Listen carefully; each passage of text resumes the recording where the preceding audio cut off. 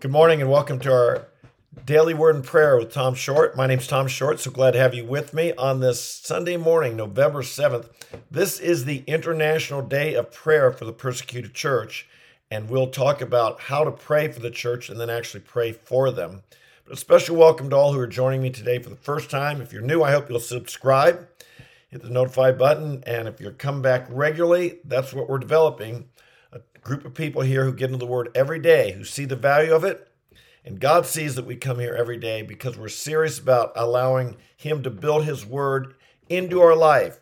We are serious Christians, and we intend to follow Him fully.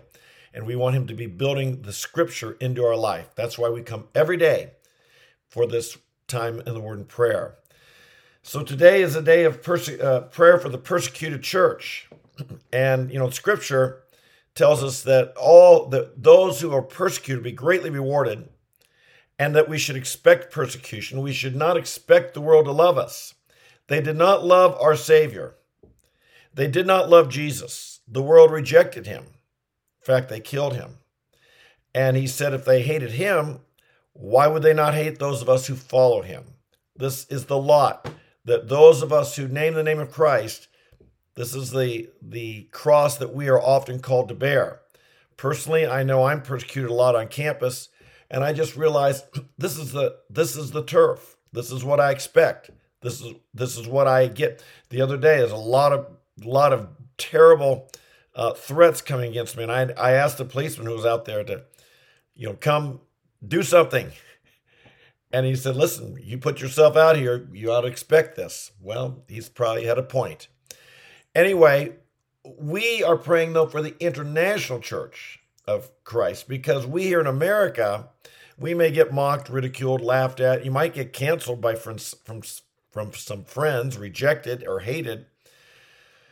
But others suffer far greater persecution. Indeed, some who come onto this very part of this community who come here from India, some of my friends there have suffered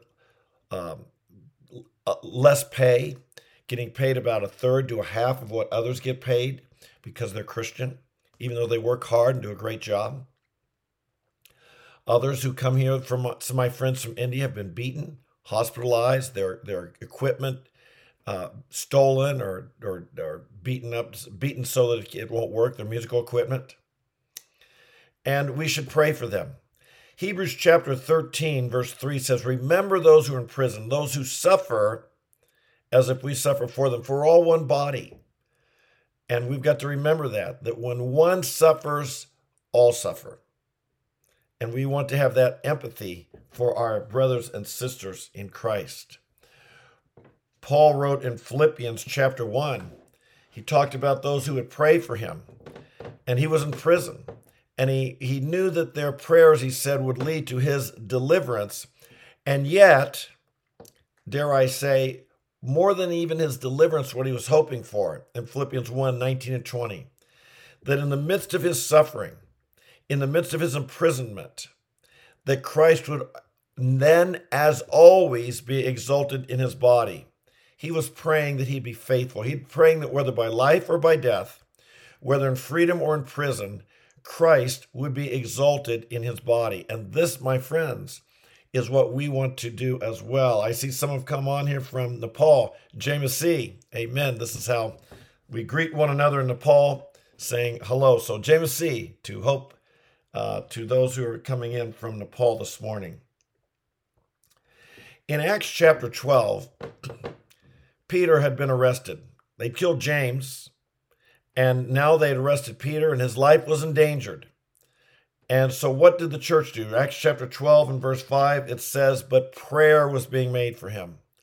But prayer. I like that phrase in Scripture. You see that throughout the book of Acts. Whenever they faced danger, difficult situations, you'd see those two words, but prayer. But prayer was being asked of God. And indeed, they were in a situation where all they could do is pray. But that's no small thing when you appeal to the God of the universe, the King of the universe. You ask him to take note of what is happening, and you ask for him to intervene. Peter was in trouble, but prayer. And so the church gathered together to pray. And indeed, an angel went and delivered him out of the prison. An angel unlocked the door as he was locked, and he walked right by them. He couldn't believe it. He thought he was dreaming until he actually got out of the prison, out on the street, and he realized this is real. I am actually out of the prison. So what do? He went to the place of refuge, the safe house, the place where he knew the church would be praying, knocked on the door, and someone peeked out the door and saw it's Peter. They heard his voice, and they realized it was him. They were so excited, they forgot to open the door. And they ran to tell everybody, hey, Peter's out there. They said, well, go let him in. And they did. And God had delivered him. Folks, don't be surprised when God answers our prayers. Don't leave the person who escaped standing out in the cold because you couldn't believe that, hey, what we're praying for actually happened. God is a God of deliverance. What should we pray when we think of praying for the persecuted church? I'll just give us a few verses here. Number one, Matthew 5:44 says, pray for those who persecute us. So we pray for our persecutors. It's not easy to do. We'd like to take vengeance. We'd like to get even. We'd like to get back at them. It's not the way to do it. We're to pray for our persecutors. We're to love those who hate us. We're to bless those who curse us. We are to rise above them. We don't let them drag us down to their level. We rise above them. Why? How can we do that? Well, we do that because we're serving the Lord. Our battle's not against flesh and blood, and our enemy's not them. We realize that we are involved in a spiritual battle. And so we want to be pleasing to God. We're not trying to beat our opponent. We're trying to be on God's side as God beats the devil. And so we line up with God and we obey his instructions. Love your enemies. Bless those who curse you. Pray for those who persecute you. Rise above. We want to see them won to Christ, do we not? Secondly, in 1 Timothy chapter 2, verses 1 through 5, it says that I urge then, first of all, prayers, petitions, thanksgiving, supplications be made on behalf of all men, for rulers, all who are in authority, that we may lead a quiet and peaceful life in all godliness and dignity. This is good and acceptable in the sight of God our Savior, who desires all men to be saved and to come to the knowledge of the truth. For there's one God, one mediator also between God and men. It is the man, Jesus Christ, who gave himself a ransom for all, the testimony born at the proper time. Folks, as we pray for our persecutors, we also pray for those who are in authority. Interestingly, I believe the persecution in the scripture that they often endured and that we are called to endure is when it comes from the government. So I've thought about this. I don't think God's saying, some thug attacks you on the street and you're supposed to just endure that in the name of the Lord. There is to be law and order. The commands about enduring persecution aren't talking about allowing anarchy and criminal activity to go unchecked, but rather when governments and authorities turn against us, persecute us, where do you go? What can you do? Well, you pray for them. And so we will pray for kings, rulers, all who are in authority. But there's a third thing, and this is a verse I'd like to spend just a moment on this morning. 2 Timothy chapter 3. And Paul is talking to Timothy. This is basically Paul's last letter, his last words to Timothy. And in verse 10, he says this: Now you followed my teaching, conduct, purpose, faith, patience, love, perseverance, persecutions, and sufferings, such as happened to me at Antioch, at Iconium, and at Lystra. What persecution I endured, and out of them all the Lord rescued me. Indeed, all who desire to live godly in Christ Jesus will be persecuted. But evil men and impostors will proceed from bad to worse, deceiving and being deceived. You, however, continue in the things you've learned and become convinced of, knowing from whom you've learned them. And so Paul is just exhorting Timothy that Paul had been persecuted, and Timothy stood with him, backed him, endured with him, persevered with him, and the Lord delivered him out of those persecutions. And so he said, but realize this, Timothy, I'm going on. Later, the next chapter, he's going to say, I've finished my course. I've run my race. The future, there's laid up for him the crown of righteousness. But Timothy was going to remain on here on earth, on the church, and leading the church. He had a job to do. And Paul's reminding him, you be faithful. There's persecution now. There will be more evil men. They'll proceed from bad to worse. You, however, remain faithful. You, however, finish your task. You, however, run your course. This is what we need to pray for all the persecuted people, that they, in the midst of their suffering and pain and hardship and difficulties, that they will remain faithful to the Lord. And remember, it is the Lord that even though evil men proceed from bad to worse, and even though persecutions occur, that they will be faithful to their God, to our God. This is the key. And to all who do that, they would remember they have a special reward from God. God sees our suffering. God sees everything. God sees you're here right now, hopefully not suffering, but God sees you're here right now, making a choice to be in the Word of God and to be praying. God sees when we endure suffering. God knows all that we go through. And indeed, as such, he will reward us, and he will reward us greatly. This is why if you are persecuted, what does he say in Luke chapter 6? Rejoice, be glad, leap for joy, for your reward in heaven is great. For so they persecuted the prophets who came before you. Woe to you when all men speak well of you, but you're blessed when you're persecuted. It's a whole different mindset, is it not? It's a mindset that keeps in mind eternity. Let us pray, okay? Father, we pray today for our brothers and sisters in the international church who are enduring persecution for your name. I think, Lord, even if people right here on this call who from Nepal who are in a country where it's illegal to convert people, and yet they're faithful in advancing the gospel.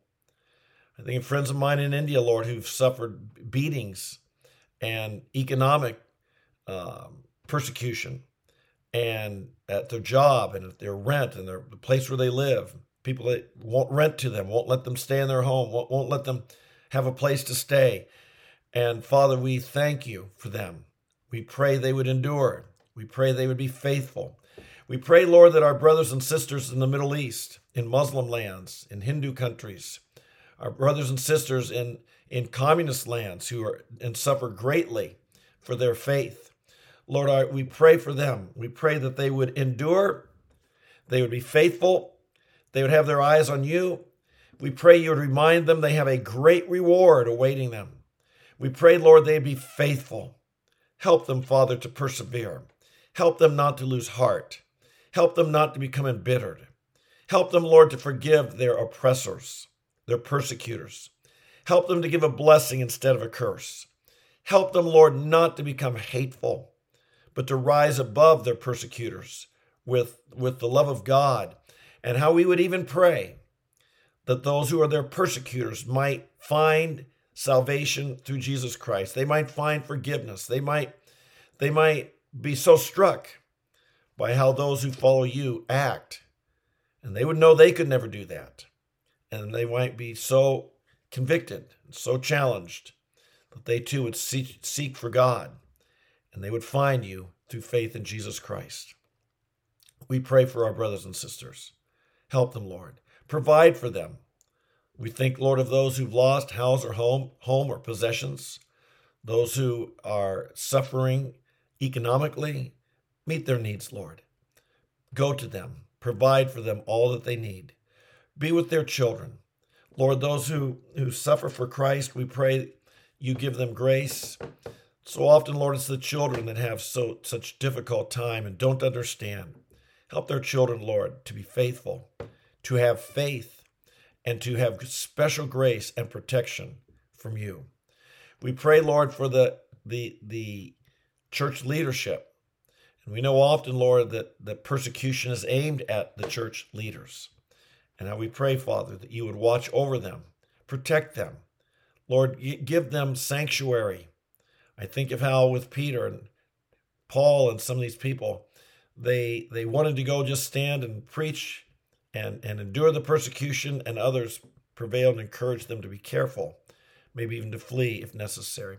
Help the church leaders to know their role, how to stay and shepherd the flock when they should flee, and that's the right course of action. We pray today, Lord, for the governments of these lands. I think of places, Lord, all over the land, all over the nation, all over the world, from China, North Korea. I think of the Middle Eastern Muslim countries. I think, Lord, of the Hindu countries in India and Nepal. And I think where there's rising sentiment of radicalism, rising sentiment of intolerance of the Christian faith, rising hatred of it. We pray, Lord, for those in the 1040 window. We pray for those in North Africa. We pray for those enduring in Nigeria, enduring terrible persecution. Lord, all over the world, the devil's active, and governments are active in trying to suppress your truth.